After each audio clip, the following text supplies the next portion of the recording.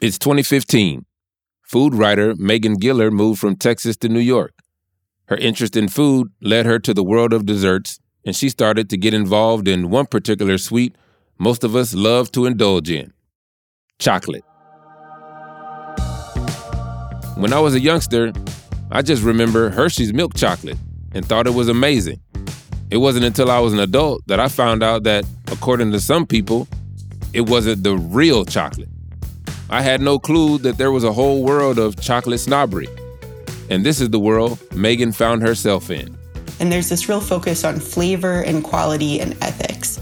It was the craft and artisanal food movement that had started a decade or more before, and it was starting to hit its stride. Handmade, homemade, ethically created and consumed. Farmers markets were all the rage. People wanted to know exactly what was in their food and where it was coming from. It's like they wanted the full story of how every item on their plate got there. And for chocolate, it was no different. It's almost as if people were asking, is my chocolate organic, grass-fed, and free-range? One of those hip artisanal companies was the Mast Brothers, Rick and Michael Mast, two brothers who had started producing chocolate out of their Brooklyn apartment in 2006. Their story? Chocolate bars, made from just two ingredients: cocoa beans and sugar, straight from nature, from the bean to the bar. And the brothers, they had that straight from nature vibe too. Matching rust-colored beards, they had the collared shirts buttoned all the way to the top, hipster style. They were wearing aprons. You know the drill by now. But maybe what distinguished Mast Brothers chocolate the most was their packaging and their pricing.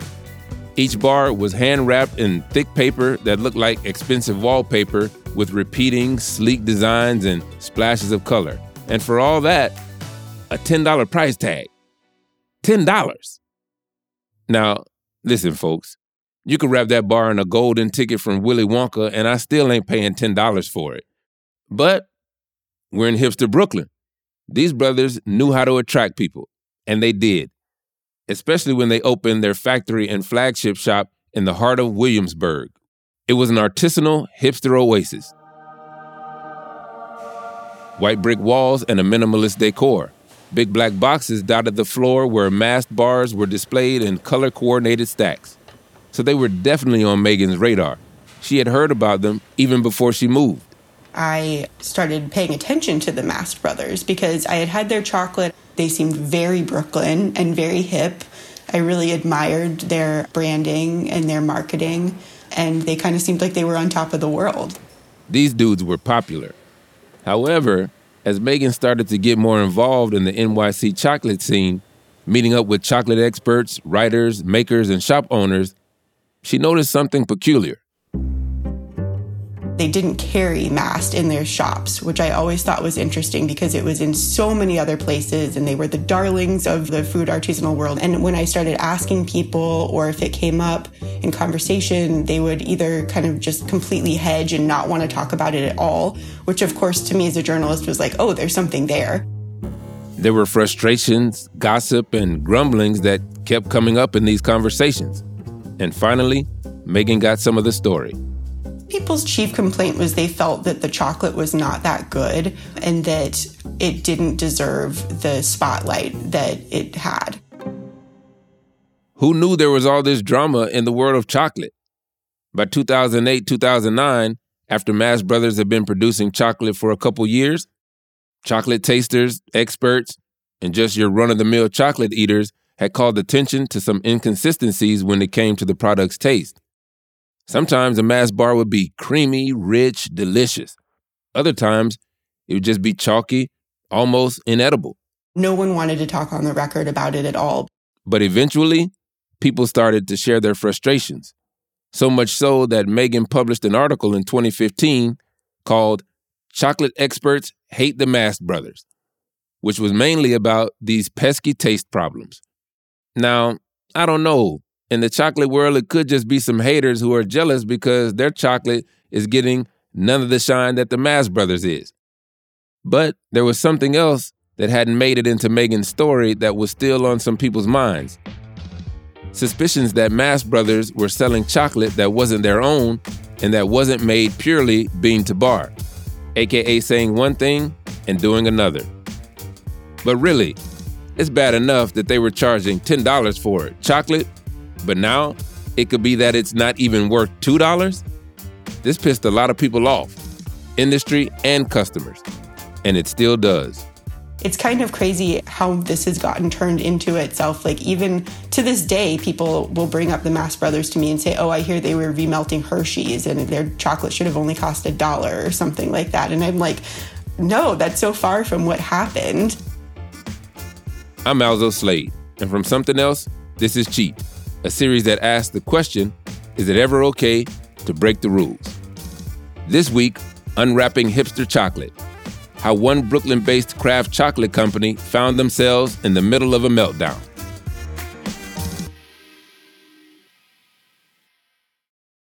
Another day is here, and you're ready for it. What to wear? Check. Breakfast, lunch, and dinner? Check. Planning for what's next and how to save for it? That's where Bank of America can help. For your financial to-dos, Bank of America has experts ready to help get you closer to your goals. Get started at one of our local financial centers or 24/7 in our mobile banking app. Find a location near you at bankofamerica.com/talktous.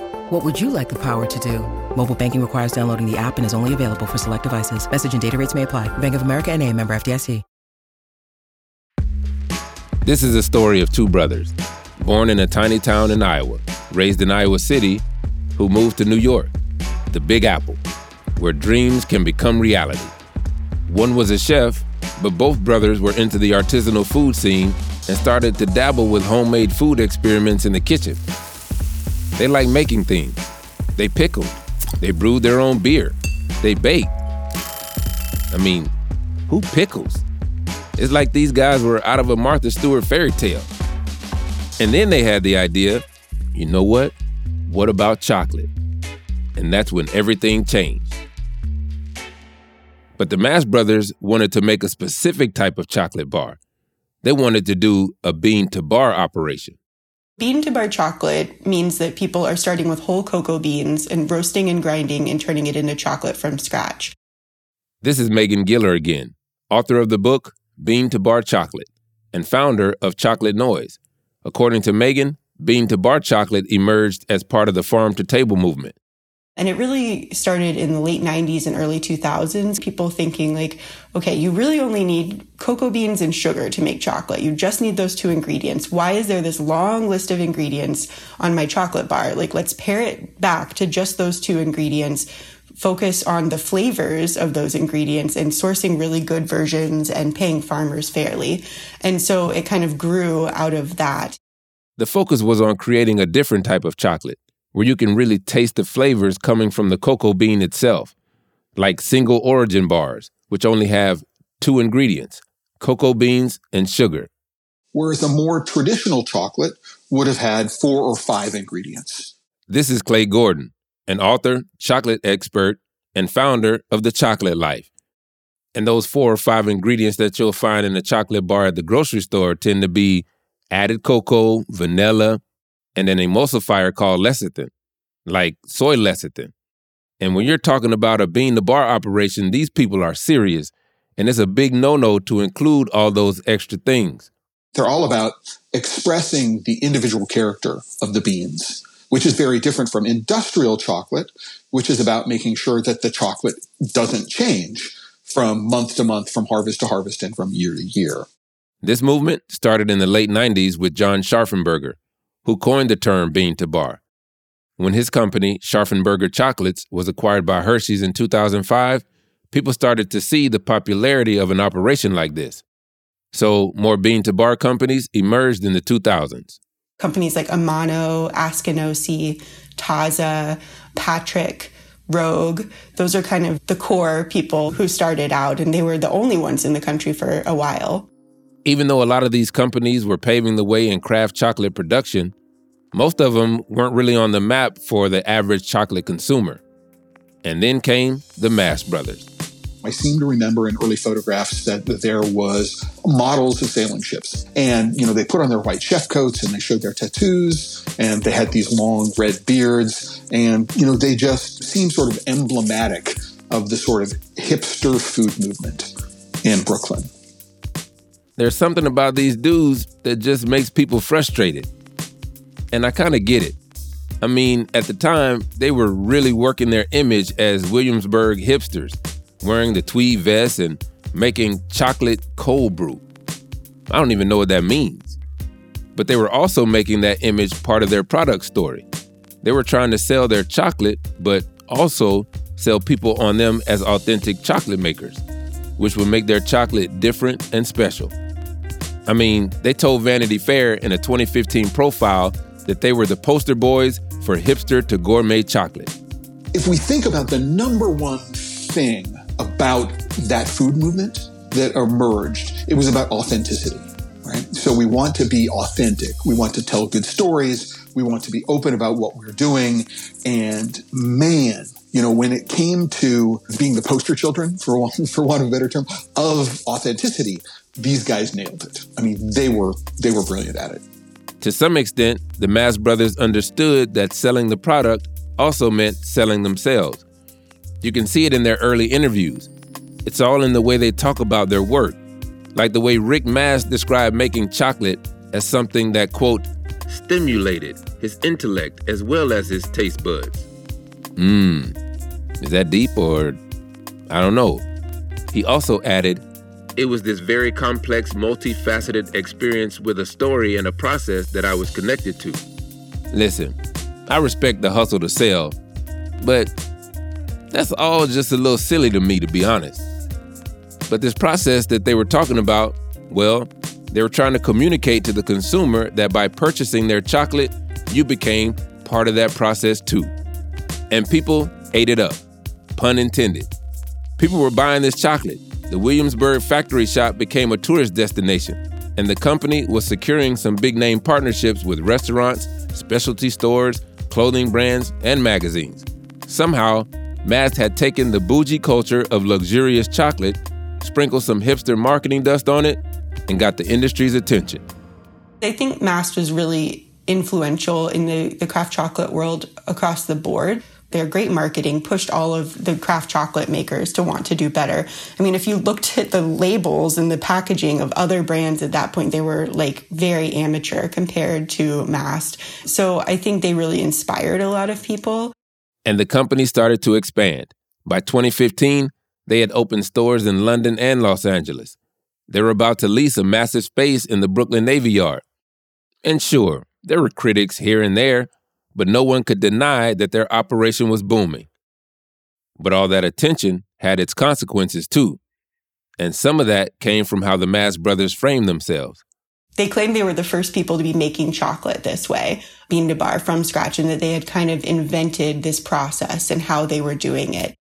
The Mast brothers leaned hard into the narrative that they were the first to bring back the old school way of making chocolate, revisiting the traditional methods of the trade, even when it came to transporting the beans.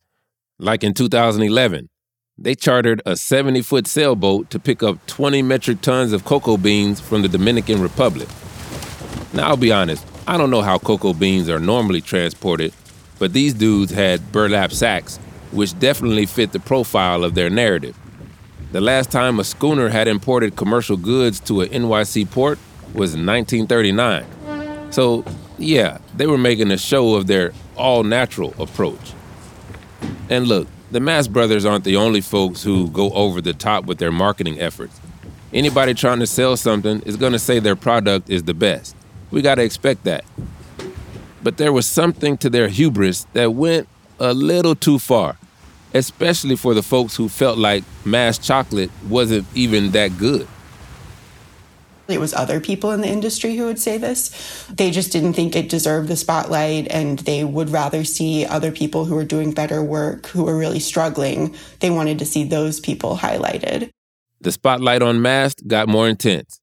See, the Mast brothers prided themselves on their work process and the holistic element of their bean-to-bar products.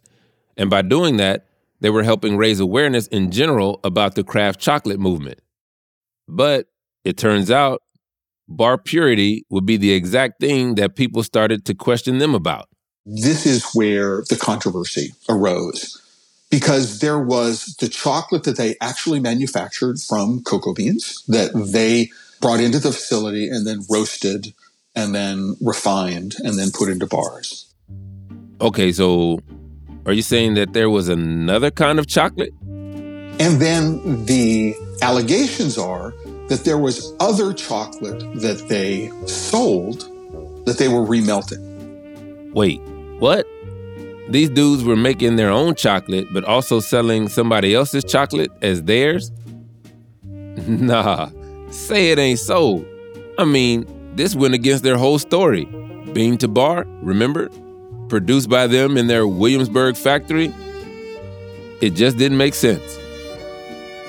And that is the Achilles heel, for want of a better term, of the Mass Brothers. People just didn't like Mass Brothers chocolate. They bought into the Mass Brothers brand identity. And when that brand became challenged, they were challenged. And that's why the reaction was as severe as it was. More after the break. Welcome to True Spies, the podcast that takes you deep inside the greatest secret missions of all time. Suddenly out of the darkness appeared Bin Laden. You'll meet the people who live life undercover. What do they know? What are their skills? And what would you do in their position? Vengeance felt good. Seeing these people pay for what they'd done felt righteous. True Spies from Spyscape Studios, wherever you get your podcasts. Have you ever felt like escaping to your own desert island? Jane Gaskin did exactly that, trading in the family home to begin a new life in the tropics. But she soon discovers that paradise has its secrets. I'm Alice Levine, and this is The Price of Paradise, the island dream that ends in kidnap, corruption, and murder. Wish you were here? Follow The Price of Paradise now, wherever you listen to podcasts. I think that people, like the general public, really started caring once there was a story in courts and then the Slate story, and then everyone started picking it up. It spiraled into a whole thing. Everybody was talking about mass chocolate, and as the story grew, the details of what actually had happened got fuzzier and fuzzier. People were making all sorts of allegations, and one of them was that the Mass Brothers did not make their chocolate at the beginning. But there were so many allegations flying around, and no one could prove anything. Until the end of 2015, when those allegations were publicly aired in an investigative 4-part piece by a Dallas-based food writer, and it openly addressed the primary allegation.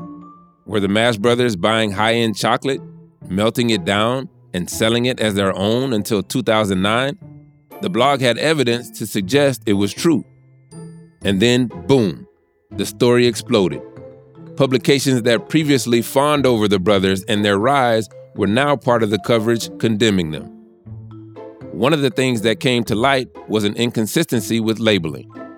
Mass chocolate bars were largely distinguished by the lack of information on the wrapper. It seemed like an aesthetic choice. It looked sleek and smooth. But photos of bars produced prior to 2009 revealed that there had been more than just 2 ingredients in the mix. Some labels had cocoa butter and soy lecithin. Remember, those are the no-nos. Plus, they were the very same ingredients the brothers had snubbed previously. Like just earlier that year, in February of 2015, Rick had said, large-scale manufacturers have to add emulsifiers, etc. to make their processes work. We don't need to. Our process is simple and pure.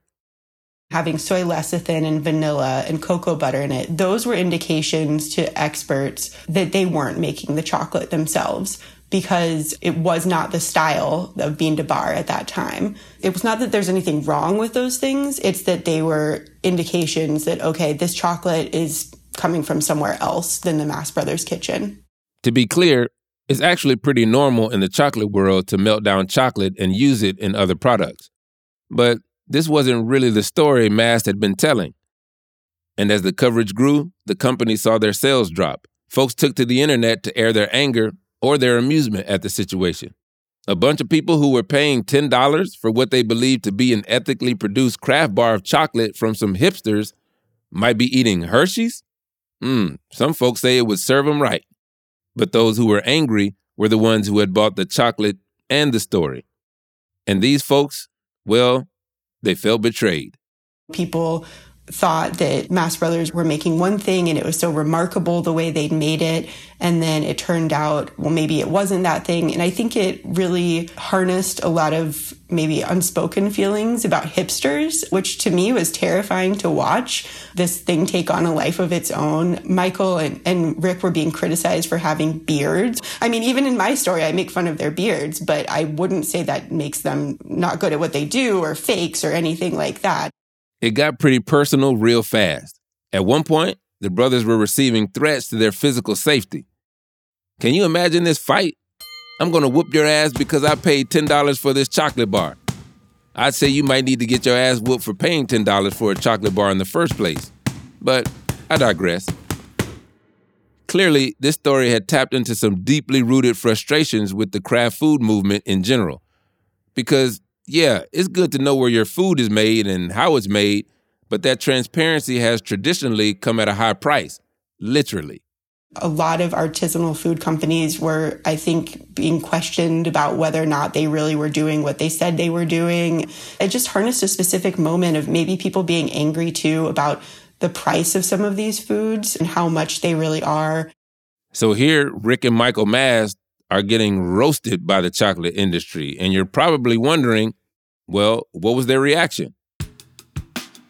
At first, they didn't react at all. They thought the controversy would just blow over, and when it didn't, they vehemently denied the allegations. They continued to state that their operation had been and always would be bean to bar. I think part of the outrage and part of the reason they really saw so much backlash is that they weren't very forthcoming when this whole scandal hit. They didn't react for a while, and then they denied everything and kind of poo-pooed it. And I think that made people even angrier. And if they just come out and responded at the beginning, I think that people would have been a lot less excited about it. But it was like, oh no, they're denying any claims. And then it just kept escalating and escalating. Until a couple weeks later, in a 2015 New York Times interview, when Rick Mast confirmed that the brothers did use industrial chocolate in their early products, something also known as couverture. And you see, this is another reminder of just how niche this story is. What the hell is couverture? Couverture is essentially chocolate with added cocoa butter. Okay, some facts. About 50% of a cocoa bean is fat. That natural fat is cocoa butter. It's part of what gives chocolate this like really, melty, delicious feel when you put it in your mouth. So a lot of chocolatiers will add extra cocoa butter to chocolate for the flavor and because it makes the chocolate easier to mold. And that's couverture. It's actually a pretty normal component of most chocolate production, especially for chocolatiers. And you can make your own couverture or you can buy it from other companies. It's not necessarily a good thing or bad thing. Maybe in the beginning of the bean to bar world, people had ideas that you shouldn't add cocoa butter to chocolate, but I don't think most people believe that anymore. At the time, though, maybe because people didn't really understand what couverture was, it seemed like a confirmation that the Mast brothers had cheated people. It didn't help either that somewhere in the speculation and outrage, people started to say that Mast had been buying and remelting Hershey's chocolate to sell, which wasn't true. In fact, even though the brothers never confirmed it, most reports had it that Mast had purchased and possibly used Valrhona, a very fancy high-end French chocolate company that makes its own couverture. The thing that's tricky about it, to me, is that there are a lot of companies that melt down chocolate, form their own bars, put sea salt or whatever on it, and then sell it as their own thing. If you asked them, they would say, oh, I use Valrhona, or I use Callebaut, or I use Felchlin, or whatever. Which, let's be clear, is not what the brothers were saying. So maybe that's the difference. Although I have definitely seen in a lot of places now a bar that will say bean to bar, and then you realize, oh, well, it was made bean to bar by someone, but not by the company that's selling it. The problem was that the Mast brothers had given no indication anywhere on their labels or in interviews that they were using couverture in their bars, whether it was couverture they were making or buying. But if it's an industry standard, is that something they need to tell old customers? This is all speculation, but I'm just imagining a brand new company going to the farmer's market at their booth. Is the average customer going to care that some is made with Valrhona and some is made from scratch in their kitchen? I don't know. We reached out to a former Mast employee who confirmed that at his time working for the company, 2014 to 2016, all of the products were made bean to bar. No sneaky business. Which would make sense because it was 2009 when people started to notice a real change in Mast bars. I think it's clear that at the height of their company, when all these allegations came out, they were making their own chocolate. I would not necessarily say it's an intentional scam or cheat or anything like that. I feel like it was something that wasn't quite on the up and up, but then got blown into way bigger proportions than I ever could have imagined. Listen, in some ways, I get it. I mean, you think you're paying $10, prudent or not prudent, for this handmade chocolate with the pretty wrapping and the great story about two brothers doing this together in their apartment. And now, it might not be that at all. So people just wanted to know, what the hell am I actually paying for? More on that after the break.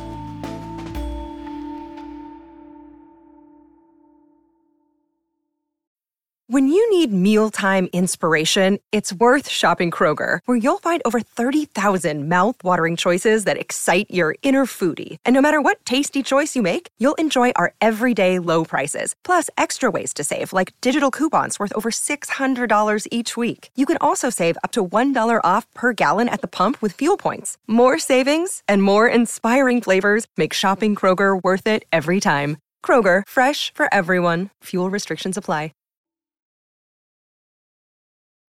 In the end, Mast Brothers had to make some pretty big changes. They ended up moving their operation out of Williamsburg to upstate New York. It had a huge impact on their bottom line. And, even if you look at the branding now, it's Mast Market, not Mast Brothers. They shut down a number of their operations, changed locations, and changed their name.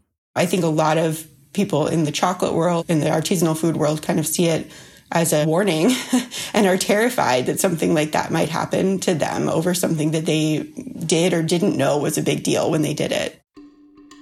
And people wouldn't let the story go. It lingered for a while in the public consciousness. Every time you said what you did or mentioned anything about chocolate, it became a conversation about the Mast Brothers. I think the price tag is still a sticking point. I don't know if people necessarily think they're being cheated out of anything, but I know that's still a sticking point for a lot of people. Yeah, that price tag, these bars started out at $7, which is already pretty damn high, and bumped up to $10. In some ways, it felt kind of ridiculous to pay that amount for a bar of chocolate, especially if you're not getting what you were promised. But most chocolate experts are grateful because this got the conversation going about chocolate pricing and the chocolate production process. Most people don't think about the cocoa supply chain when they think about chocolate. I think the joke that I've heard a long time is where do we think chocolate comes from? The bag of chocolate. Yeah. So let's talk about it. The supply chain. Honestly, the people who really got cheated here and have been cheated the whole time are the cocoa farmers, who are primarily in Central and South America, Western Africa, and the Philippines. And they have a high level of expertise in this line of work, but are pretty vulnerable to exploitation. The cocoa supply chain is based on colonization, and it's based before that on slavery. It goes back hundreds of years, and people in the global north have been exploiting people in the global south for, hundreds of years, and also all the resources in those areas. So, there are people across the world doing really hard work and who have a lot of expertise who are being paid just a pittance and living in poverty so that we can eat $1 or $2 chocolate bars. People will pay a lot of money for a bottle of wine, mainly for the integrity of the product, which includes the process. Same goes for coffee and cheese. So why wouldn't we have the same attitude towards chocolate? There really hasn't been as much emphasis on what happens at the farm level for cocoa and for other things too. And it is so important and vital to recognize not just how much work it is, but how much expertise that goes back generations and generations too. It's pretty clear the old way of doing things in the chocolate world needs to change. That being said, paying $10 for a Mast bar is probably not going to solve the problem. But companies like Mast are actually trying to work directly and fairly with cocoa farmers and collectives. Although somehow in all of the Mast pointing fingers, this larger point gets lost. It's like, okay, there was this controversy, but the bigger issue about these really serious ethical issues, like it does seem like the Mast brothers have been on the up and up, as opposed to all these other chocolate companies whose products we buy, they're not on the up and up, and that's not even really discussed.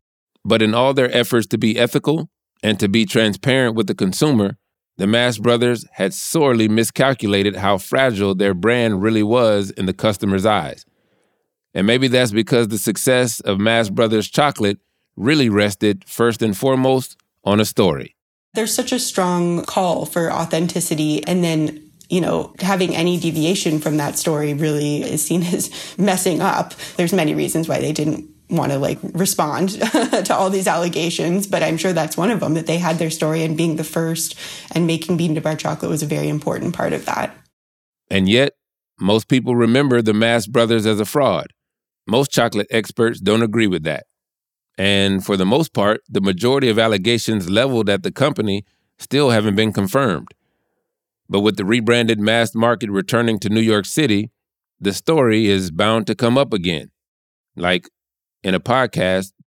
But I'm sure the details will be rehashed over and over, and people will say something about Mast selling Hershey's, even though they didn't. But really, this is just a story about the power of a story. Because if you sell people on a specific narrative, anything that seems like a change to it feels like betrayal, whether any real cheating happened or not. At that point, it's in the hands of the consumer. Because it's the consumer who, when buying a product with a backstory that's special and different, they're buying into the authenticity of the narrative, the idea, the image, the identity. And when that carefully crafted image is punctured, well, yeah, people might feel cheated.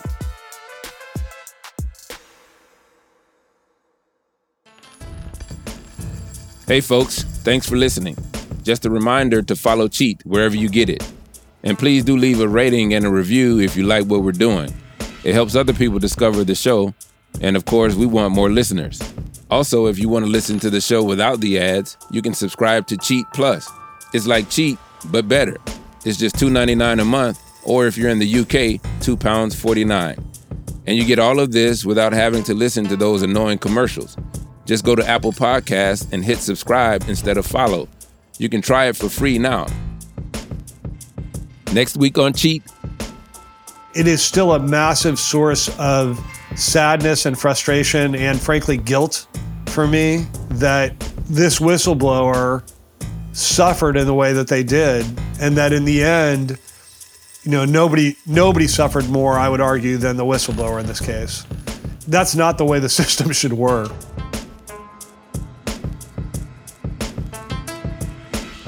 Cheat is written and presented by me, Alzo Slade. This episode was produced by Julia Doyle. The executive producers are Lizzie Jacobs and Tom Koenig. The series editor is Tom Fuller. The original idea for this show was developed by Tom Fuller. Engineering, sound design, and scoring by Martin Peralta at Output Media. Our design and visual team is Emma Lansdowne and Sarah De La Rue. Our production coordinators are Jennifer Mistry and Iker Egbatola.